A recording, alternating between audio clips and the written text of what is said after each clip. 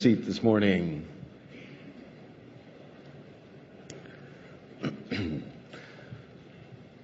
Okay, well, we start a new series today, and the series is called Multiply. Multiply. It's kind of a nice word, isn't it? Multiply.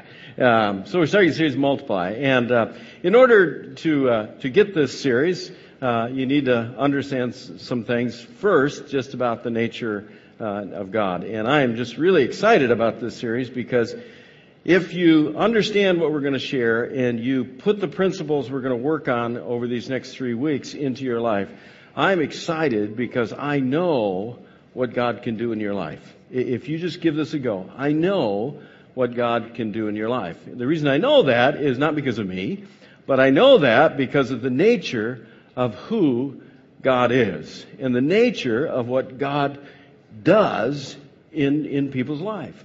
And one of the core